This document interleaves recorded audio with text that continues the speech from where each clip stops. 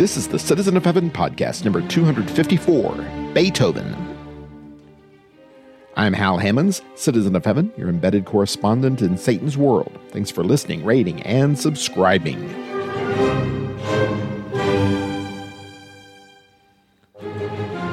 Ludwig van Beethoven is one of two names that come up more than any other when the topic of history's greatest composer is discussed.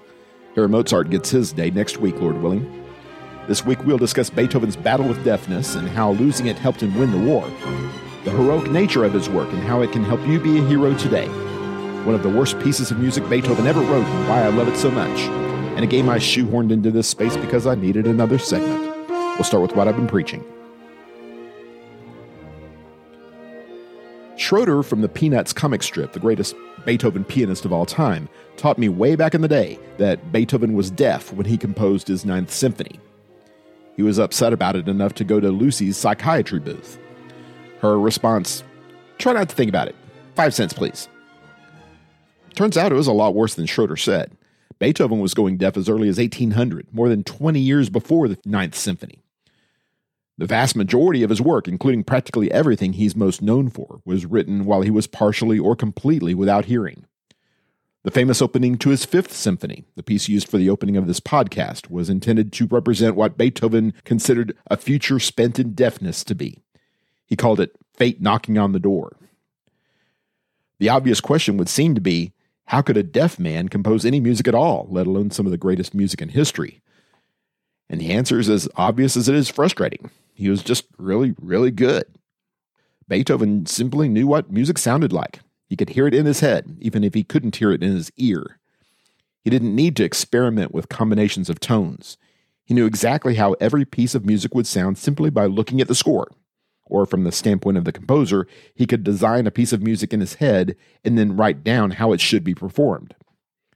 Stories abound of how Beethoven would put his ear to the piano to detect the tones, or conduct sound waves to his ear by way of a pencil. He literally pounded pianos to death trying to get enough sound out of them to detect. But in the end, he didn't need tricks, workarounds, or even hearing aids. If his ears were of no help, what was between them would do perfectly well. I think being a blind preacher would be a similar experience. I've known men who could, upon giving a random citation, quote not only the precise verse in question, but the ones before it and after it as well.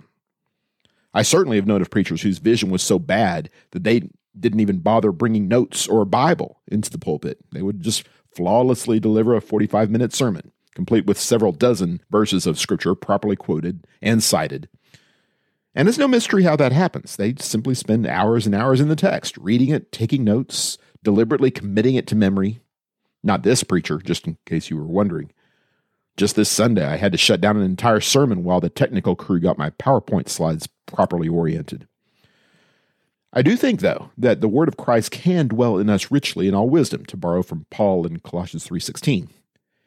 And I don't think for a moment Paul means memorizing entire books of the Bible, or even parts of it.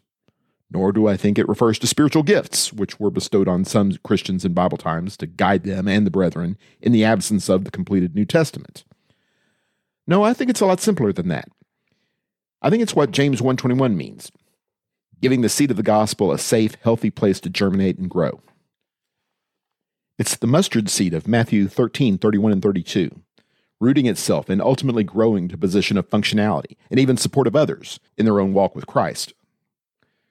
Wouldn't it be great to have that process work in you and not go deaf and blind? You could keep on listening to the Word, reading the Word, growing in your faith and application, with as many days as God chooses to give you. And then, if your body fails you, the work you've already done would be enough to carry you through the rest of the way. Or you could just act deaf and blind right now for no good reason. But that doesn't seem like a very good plan, does it? This is what I've been reading. When I was growing up, being a hero sounded like a pretty good gig. You get the applause, you get the money, you get the girl. What more could you want? Well, my definition of hero has changed considerably over the last half-century or so.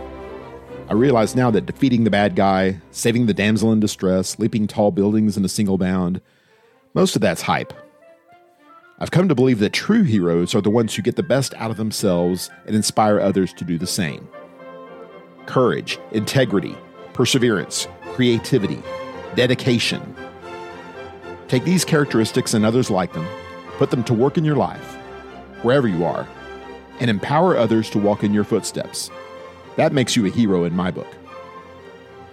In Beethoven, the composer as hero, author Philippe Autexier finds in Beethoven all the trappings of heroism.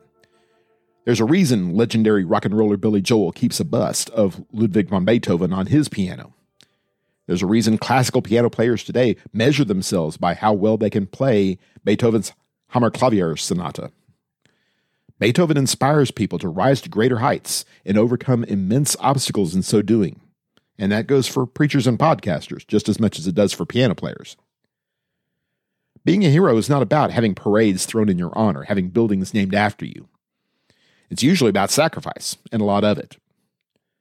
For Beethoven to compose the greatest music ever heard, he had to make a real commitment. A commitment of time, a commitment of effort, a commitment of money. Beethoven, who at a young age was likely the best piano player in the world, hardly ever gave performances, even though he would have been well paid for them. Part of that, especially in his later years, was because his deafness made it impossible to provide the nuance and expressiveness he once demonstrated. But even in his youth, he wanted to focus almost exclusively on composition. He had music in his head, and he was determined to put it on paper. Beethoven's personal relationships suffered greatly. His family relations were strained at best. His romantic relationships never led to marriage or children. His immortal beloved, a woman who remains unidentified, inspired some of Beethoven's greatest work because she remained unattainable. An intellect like Beethoven could have found some measure of satisfaction in any number of arenas. He chose to work in the one arena in which his greatest handicap would be his greatest frustration. But that's where his greatness lay, and so that's where he chose to build his life. You can do that too. And if you build a good enough life, you leave a legacy. Without delving into the musical weeds, which I'm not qualified to do anyway, Beethoven changed the way music was written, performed, and enjoyed. His third symphony, the Eroica, ushered in the Romantic era of music. Romantic has nothing to do with boy meets girl, by the way. Every composer who followed for the next 2 centuries was defined by how much his work sounded like Beethoven's work. Not just doing good work, but inspiring others to do good work as well. That's a hero. Jesus is my hero. So are those who imitate him. If you're one of those people, then you're my hero. Thank you. Thank you for modeling his attitude of service, for truly believing it's better to give than to receive, as Paul records in Acts 20:35. Thank you for modeling his humility and gentleness of heart, as he requires in Matthew 11:29. Thank you for building faith, hope, and love in your own heart, and showing me how to do the same. And to borrow from Galatians 6:9, don't grow weary in well-doing. You're going to leave footprints in the sand, however and wherever you choose to walk. Make them heroic ones. Generations of potential followers will thank you for it.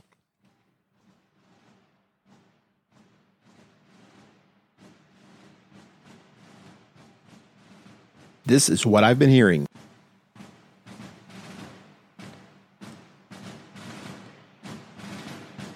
In 1813, Beethoven accepted a commission to write an original piece celebrating the Battle of Vittoria, in which Napoleon Bonaparte's brother Joseph Bonaparte was defeated by a coalition led by England's Arthur Wellesley, later known as the Duke of Wellington.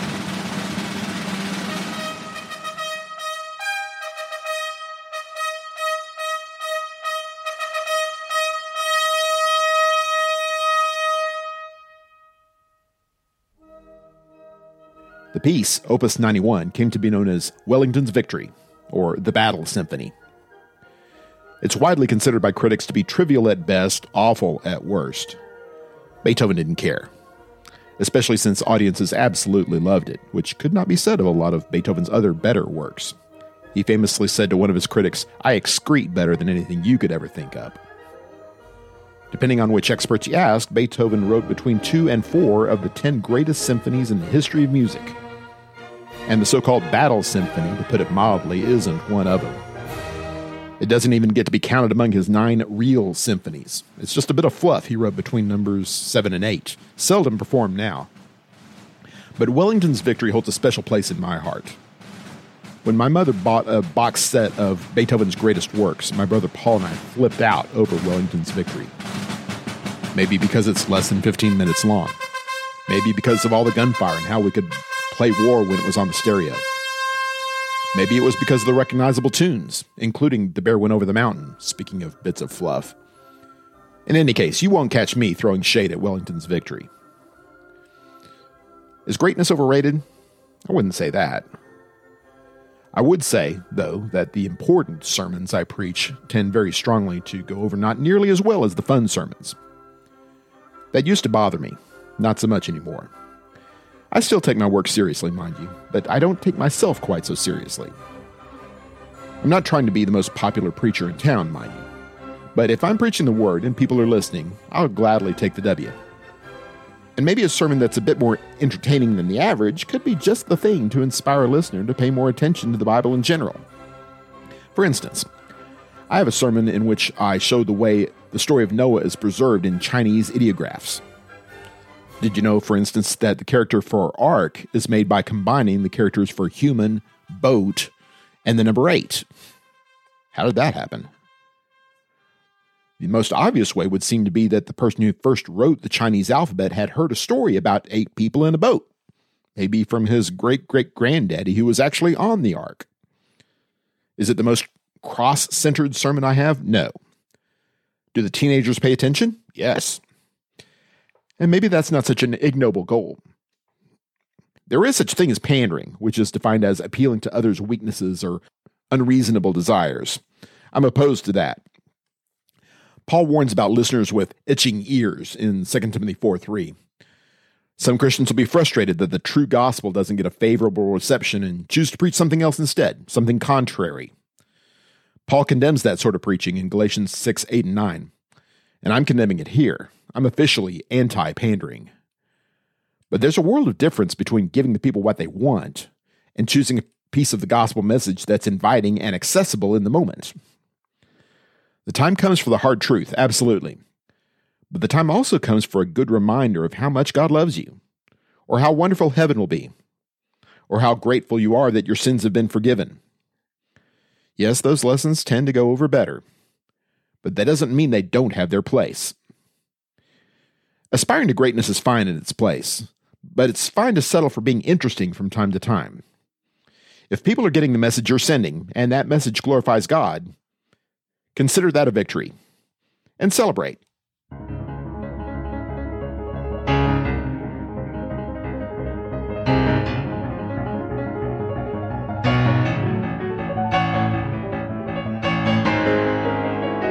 This is what I've been playing. Once upon a time, I thought I had to own and play every game I featured in this space. Then one day I realized, hey, this is my podcast. I can do what I want. If I choose to comment on games I've never played, I bet people will let me get away with that. So I floated a couple of trial balloons, and as expected, no reaction at all. If that means I don't have to spend $40 to get a Beethoven-themed game just so I can fill a 5-minute hole in a Beethoven-themed episode, that's all to the good. Hal Hammond's famous tightwad, saying no even to board game purchases from time to time. Anyway, Symphony No. 9 is a game that, for obvious reasons, grabbed my attention immediately. It's a game in which players take the role of patrons of the arts in the 18th century. 6 famous composers, including Beethoven, are composing different works, and you're investing in them. Some of the composers will turn out to be popular, some will die early, some won't be very good, etc. You want to be the biggest contributor to the most successful composers. Then at the end of every round, there's a concert for the king. At the concert, you know what? I'm just going to cut it off right there. You don't care. And since I didn't buy the game, obviously I don't care. I'm mentioning the game here because of the name. So let's talk about the name. The game is called Symphony No. 9, presumably in honor of Beethoven's Ninth Symphony. That's the one with the Ode to Joy in the final movement. You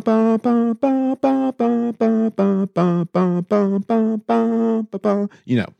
Anyway, the Ninth Symphony has absolutely nothing to do with this game, as far as I can tell. In fact, Franz Schubert is one of the other composers in the game, and he wrote 9 symphonies as well, and his 9th is called The Great. Joseph Haydn, another of the composers in the game, wrote 106 symphonies. Presumably one of them was his 9th. When I heard of the game, I assumed Symphony No. 9 referred to Beethoven, and frankly, all things considered, I still assume that. Beethoven's is by far the most famous 9th symphony in musical history. Beethoven's in the game. You do the math. All that said, I think that I speak for Beethoven fans everywhere when I say I feel a bit like a bait-and-switch victim here. The implication seems to be if you like Beethoven, and especially if you like Beethoven's 9th, you'll be inclined to like the game. And it worked with me, at least to an extent. I was very much inclined to investigate the game when I saw the title, and if it had been at all interesting, I suspect I would have bought it. But I'm not a complete sucker in such matters.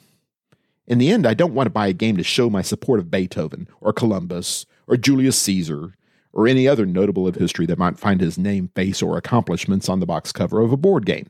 I play to have fun, and to podcast, of course. And if I don't think the game would be fun, and if I can get the podcast segment without buying it, I'll pass. You've heard of guilt by association. There's also righteousness by association.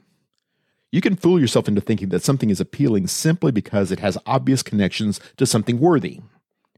Maybe it's a person whose parents are great Christians. Maybe it's a book written by an author you like. Maybe it's a podcast taken from the words of your favorite Bible verse. But in the end, people and practices stand or fall based on their own merits, not the merits of their neighbors. Jesus warns of false prophets wearing sheep's clothing in Matthew 7:15. The beast out of the earth, depicted in Revelation 13, clearly is intended to bear a superficial resemblance to Jesus. The church in Sardis is described in Revelation 3 as having a name that they are living while actually being dead. Be wary of superficialities, both in your own work and in the work of others. Don't be content with simply keeping company with servants of God. Be a servant of God yourself. Don't settle for a church with a scriptural name and a good-looking sign. Find true children of God, offering pure and undefiled worship. And make beautiful music to the Lord and to your brethren there. No composer became great simply by calling himself Ludwig. And no so-called Christian was ever acceptable before God simply because he wore the name of Jesus. Do as 1 Peter 4:16 says, wear that name, rejoice in that name, and live a life that gives that name honor.